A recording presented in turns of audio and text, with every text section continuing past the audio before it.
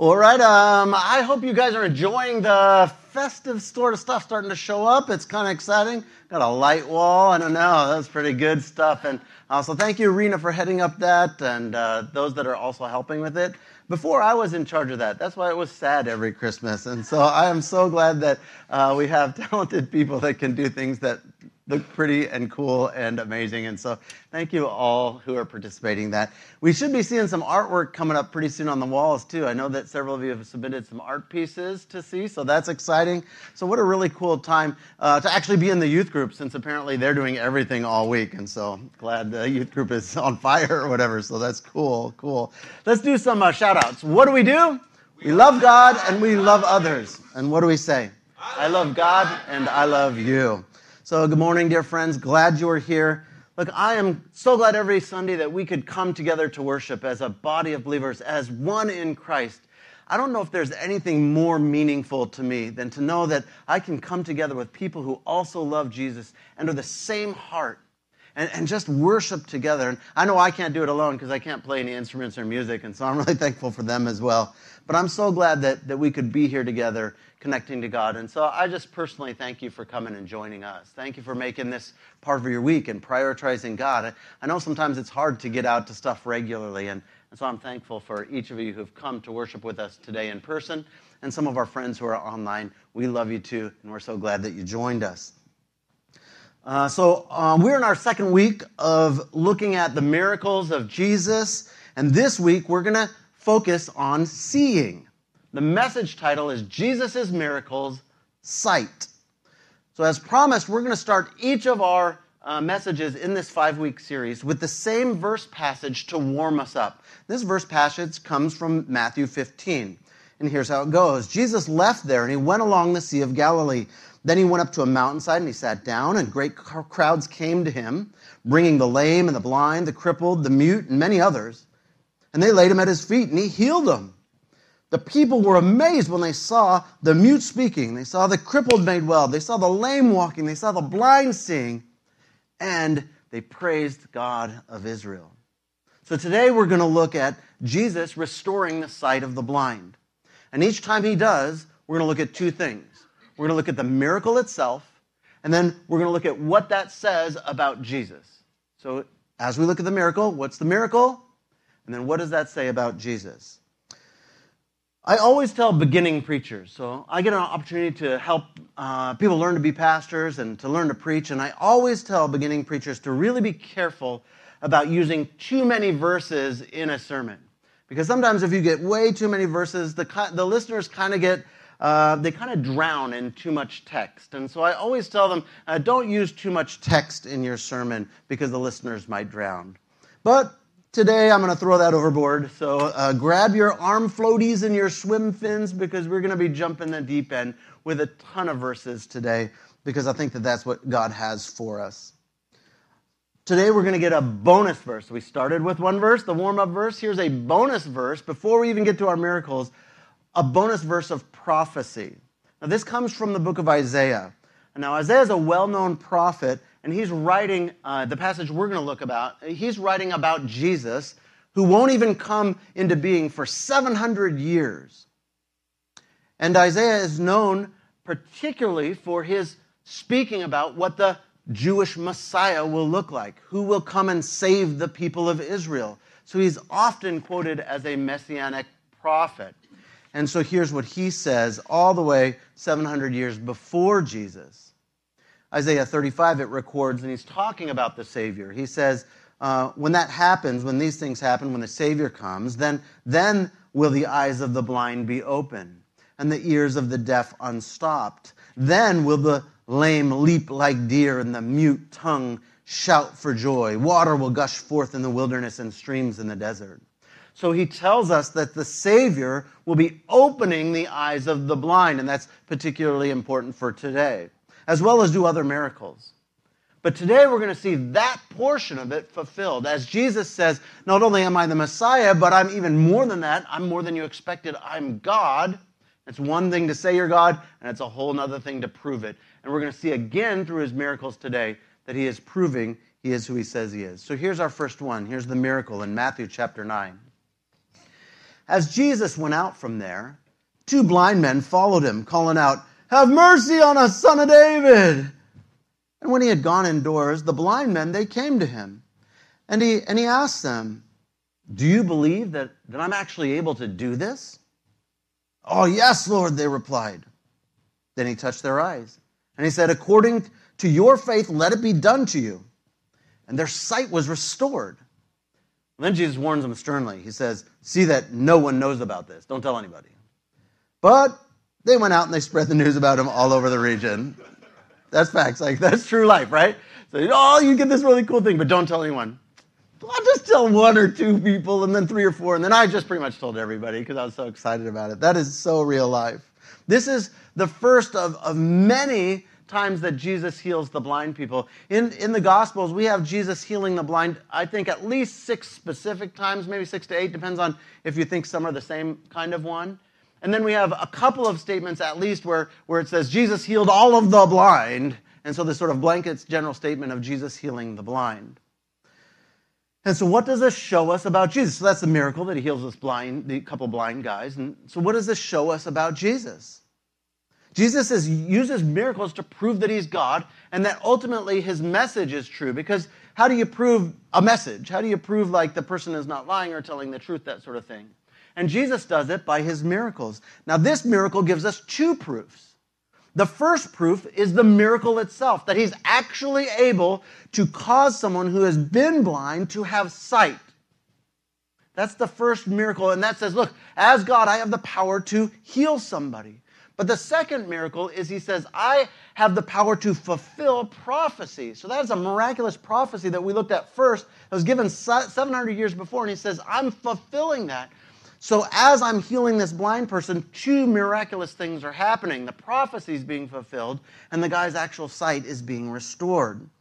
And so we see here Jesus demonstrating power over physical illnesses. Last week we saw Jesus demonstrating power over nature. If I'm God, I can tell nature what to do. And he told the wind to be quiet. He said, if I'm God, I can tell the legs what to do. And he says, get up and walk. And if I'm God, I can tell eyes what to do. And he says, open and see. So Jesus works not just simply to prove it and not simply on his own, but what does he do? He says, like, do you believe this can be done? This is really interesting. We were talking about it a little bit last week, that Jesus works in conjunction with our faith, not against it. He asked the guy, hey, do you actually think this is true? And the guys were like, yeah, we think you can do this. And he said, okay, let's do it. And so he's working in conjunction with their faith, not despite them. Now we're going to see a very similar incident to this just a few years later. So a couple of years later, 2 years later, this happens. Now, it's recorded in Matthew 20, but it's also recorded in Luke 18. And so here's this next instant.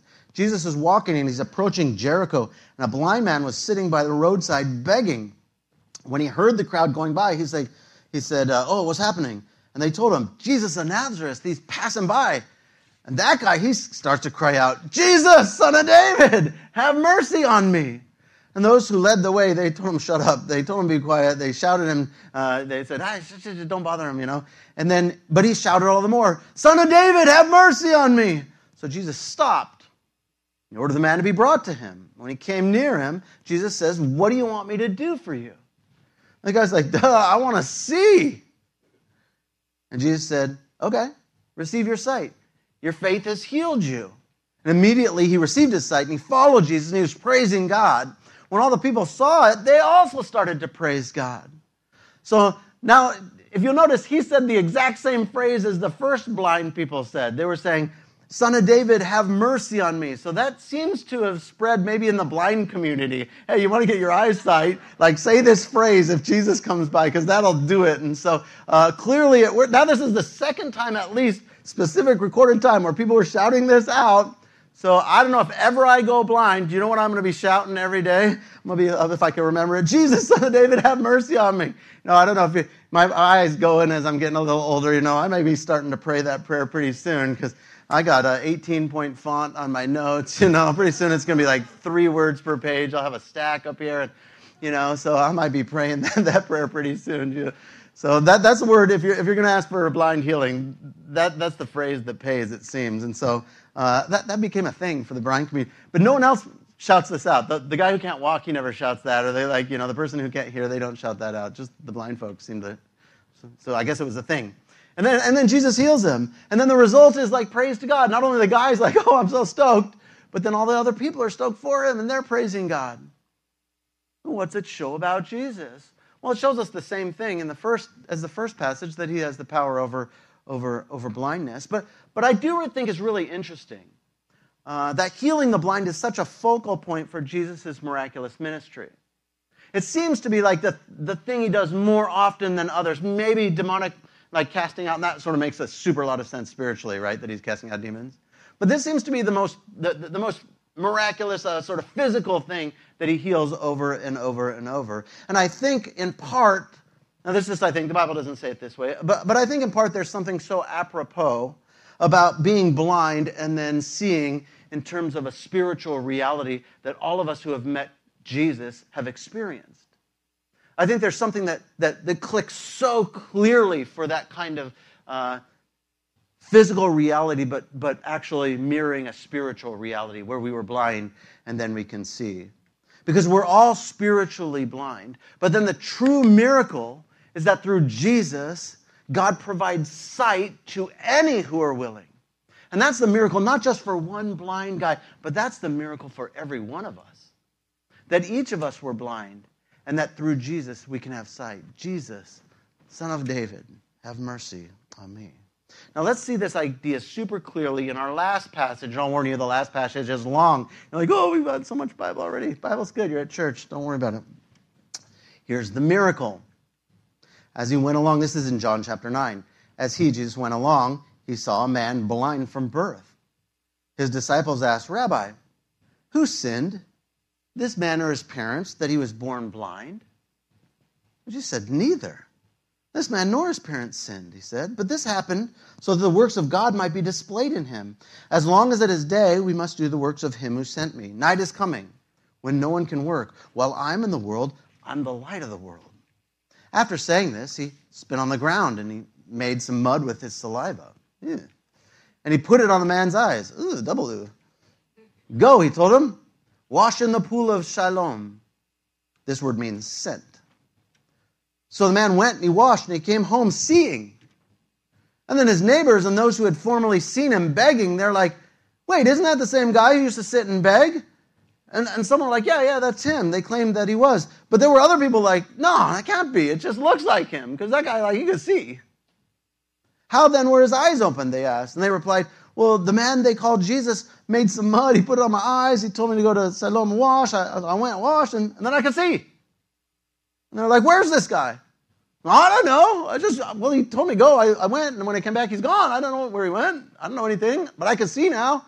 I was born blind. I didn't just get, old guy eyes. So Jesus clarifies, we saw this last week, he clarifies that sickness and trouble are not the direct result of someone sinning.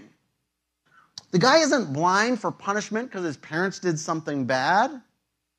That was a common belief among the Jews. So if a lady couldn't get pregnant, they would say, oh, that's because you must have sinned. Or if your house fell on you, they're like, oh, that house was full of sinners probably. Or if you got a disease, it's because you sinned. We see this all the way even in the Old Testament with Job. His friends come and Job gets all these bad things happen to him. And they're like, what'd you do, Job? Why is God punishing you? He said, I didn't do anything. I'm righteous. And they're like, yeah, right. Just confess. And so that was a view that the Jews held, and it permeated all of their culture, that if something bad happened, it was in fact because you were sinning. And Jesus said that isn't the case. Bad things happen not because you sin. Bad things happen, well, it does, because Adam and Eve broke the world. That's where it kind of came from. And so people who knew this guy, they were confused. It seems they're like, yeah, I think I know him, but all of a sudden he's seeing. And so there was some confusion about if it's the same guy or not, and then he's like, it is me, I just can see, that's the difference. And it was confusion because that's not how things work. If someone's been blind for 40 years and you could see it, I don't know if he was blind or maybe it had crusted over, or maybe he was missing eyes. I don't know what made it so obvious about this guy, but they're like, yeah, this just doesn't happen. So it must be like a trick. It must be something else. They were confused by it. And so they brought to the Pharisees the guy who had been blind. It's interesting that the guy just gets dragged along, like he didn't even have a choice. He's like, hey, let's go see the Pharisees. Okay. Now the day on which Jesus had made the mud and opened the man's eyes was the Sabbath. Not supposed to work on the Sabbath. Therefore the Pharisees also asked him how he had received his sight. He put mud on my eyes, the man explained, and I washed, and now I see. Some of the Pharisees said, this man is not from God, for he does not keep the Sabbath. And others were saying, like, no, and other Pharisees, they're saying, no, how could a sinner perform that kind of sign? So even in the Pharisee group, they're divided. Then they turn again to the blind guy, and they're like, what do you have to say about him? It was your eyes that were open. And the guy's like, well, he's like a prophet, I guess.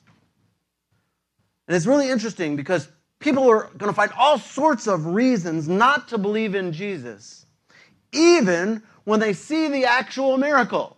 So here's the guy, they saw the miracle, he's in, he could see, he couldn't see before, and the miracle is right before them. And what is the people's reaction? Half of the folks don't believe it. Half of the folks reject it, even in the face of a miracle. And I know people always say, well, if I saw a miracle, I'd believe in God. I doubt it. You'd come up with some excuse that why that isn't true, or how that didn't happen, or maybe it's delusional, or some sort of stuff. Half of the people who see this miracle, they're like, that's not a miracle. And I like this because it's kind of cool because the religious leaders are divided. They're saying like, no, someone can't do miracles if they're like a sinner. God's not going to give them the power to do miracles. And they're like, no, he can't be doing this because, we don't know him. He's not part of our Pharisee group. And some are like, maybe this could be. Now, we know historically that some of the Pharisees are actually going to become followers of Jesus eventually. Many of them don't. Many of them are going to see multiple miracles of Jesus and still reject him. We see it in the next section of this same passage. They, some of them, still did not believe that he had been blind and received his sight. So they sent for the guy's parents. Is that your son? Is he the one you say was born blind? What do you mean you say? Come on now. Don't be. How are you going to act like that, right? Well, you say he was born blind. He's been blind his whole life. How is it that he can now see? And the parents are like, well, we know he's our son, and we know he was born blind, but how he could see or who opened his eyes, we don't know. Ask him. He's like old enough to ask him. He'll speak for himself. Now, his parents seem a little dodgy, but why? His parents said this because they were afraid of the Jewish leaders who already had decided that anyone who acknowledged that Jesus was the Messiah would be put out of the synagogue. So they don't want to be kicked out of church. They're like, ask him. He's old enough. And so they kind of dodged the question. And that's why his parents asked, he's of age, ask him. So then they summoned the guy back again who'd been blind. They said, give glory to God by telling the truth. They said, we know this man is a sinner. And the guy's like, what are you talking to me about? I don't know. You're the Pharisee. He says, whether he's a sinner or not, I don't know. The only thing I know is that I was blind and now I see. And they said, what did he do to you? How did he open your eyes? And he's like, seriously, I told you already. Like, you didn't listen? Why do you want to hear it again? Do you want to become his disciples too? Oh, nice. Then they hurled insults at him. Huh? So it's not my fault. I was the blind guy. Why are you yelling at me? They hurled insults at him. And they said, you're this fellow's disciple. Not yet. We're disciples of Moses. We know that God spoke to Moses, but for this fellow, we don't know where he comes from. The guy answers, that's remarkable. You don't know where he comes from, yet he opened my eyes. We know that God doesn't listen to sinners. And he's quoting the Pharisees. He listens to godly persons who do his will. Nobody's ever heard of opening the eyes of a man born blind. If this guy were not from God, he could do nothing. Reasonable. To this they replied, you were steeped in sin at birth. That old prejudice, right? How dare you lecture us? So they threw him out. You called me here. You made fun of me because I told you that I saw, and then you kicked me out and called me a sinner. They're holding to that concept that sin caused the blindness, a bias that the Pharisees held, and they've held up for many years. Does anyone notice a touch of defensiveness from the Pharisees? Anyone else catch that at all? A whiff of defensiveness? Look, if Jesus is the Messiah, the promised one, and he's teaching something different, if I'm the religious leader, something different than I'm teaching, then I'm going to have to look in the mirror and say, I'm fully wrong on this. I'm going to have to make this massive internal switch. I'm going to have to start to follow him. But I've been following it this way for my whole life, and I'm old. And you know how well old people adapt to things. You know how well old religious people change, right? Not that much. So they're in a bit of a conflict. Now Jesus hears about it. Here's what he does. Jesus heard that they had thrown him out. And when he found the guy, he said, "Do you believe in the Son of Man?" Now this is a trick phrase. I'll tell you in just a second about it. "Who is he, sir?" The man said, "Tell me that I'll believe in him." And Jesus said, "You have now seen him." Pun intended. In fact, he is the one speaking with you. So Son of Man is a phrase and a title that's found in the book of Daniel. And this blind guy would be totally familiar with it because all the Jews were. Son of Man, we think it sounds like very human, but it isn't. Son of Man is a title for the promised one, promised to Daniel, who was a prophet also, promised that God would send someone to save the world. God would send someone to become the Messiah. Son of Man is equivalent to Messiah and Savior. And so Jesus says, "Do you know who the Savior is?" And he goes, "No, I don't, but I'll believe if I see him." And Jesus says, "You've seen him."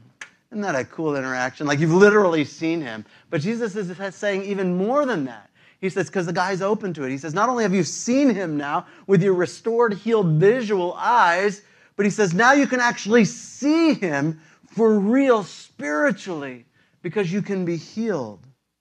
So cool. Look at the guy's response. He says, "Lord, I believe."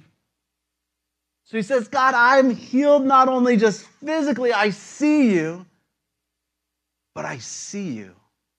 Lord, I believe." And Jesus said, he says this, "For judgment I've come into the world so that the blind will see, but those who see will become blind." Now, some of the Pharisees are still listening in on this, and they heard him saying it, and they said, "What? Are you talking to us? Are you saying that we're blind? I mean, this blind guy could see, now you're saying we that can see the Pharisee, we're blind?" They're catching what he's saying a little bit. And Jesus said, No. If you were blind, you wouldn't be guilty of sin. But now that you claim to see, your guilt remains. So what's this show about Jesus? Let's look at that final idea. See, Jesus isn't only healing the physical sight. He isn't only healing a single person. Jesus says that he's come for judgment. Now, this got to be really careful with this phrase, because when I hear that Jesus has come for judgment, I think he's going to condemn people. Judgment for me automatically becomes negative, right? But that isn't what Jesus is saying. He's saying, I am coming not for judgment, but because of judgment. Sin's judgment of eternal death for all mankind was already pronounced way back at the Garden of Eden with Adam and Eve. That's when blindness came. That's when the judgment came. When people sinned against God and they became blind and they could no longer see God rightly and they could no longer interact with God rightly and they could no longer be in heaven, that's when the judgment came. And Jesus is saying, I have come because of that judgment to actually give sight to the blind. And he's not talking physically. We're talking about supernatural spiritual realities. He said, I've come to give sight to the blind. I've come because of that judgment, actually, to take the consequences of blindness and to give sight instead. To take condemnation and reverse it, like that reverse Uno card, and give grace and freedom. To truly heal the blind spiritually by giving them spiritual sight and spiritual healing. And he reminds the Pharisees that they claim to see, but they're actually blind. Because as long as they continue to claim that Jesus is not God and that he isn't the Savior, then they can't be healed. That's why they're blind. If someone doesn't recognize that they are sick, they will never seek a doctor. And that's what Jesus is telling them. I've come to reverse Uno that judgment. I've come that those who are actually acknowledge they're blind can have sight. But you who keep saying that I'm not God, that I'm not the Messiah, you're in fact the ones who are spiritually blind. And the Pharisees recognize this.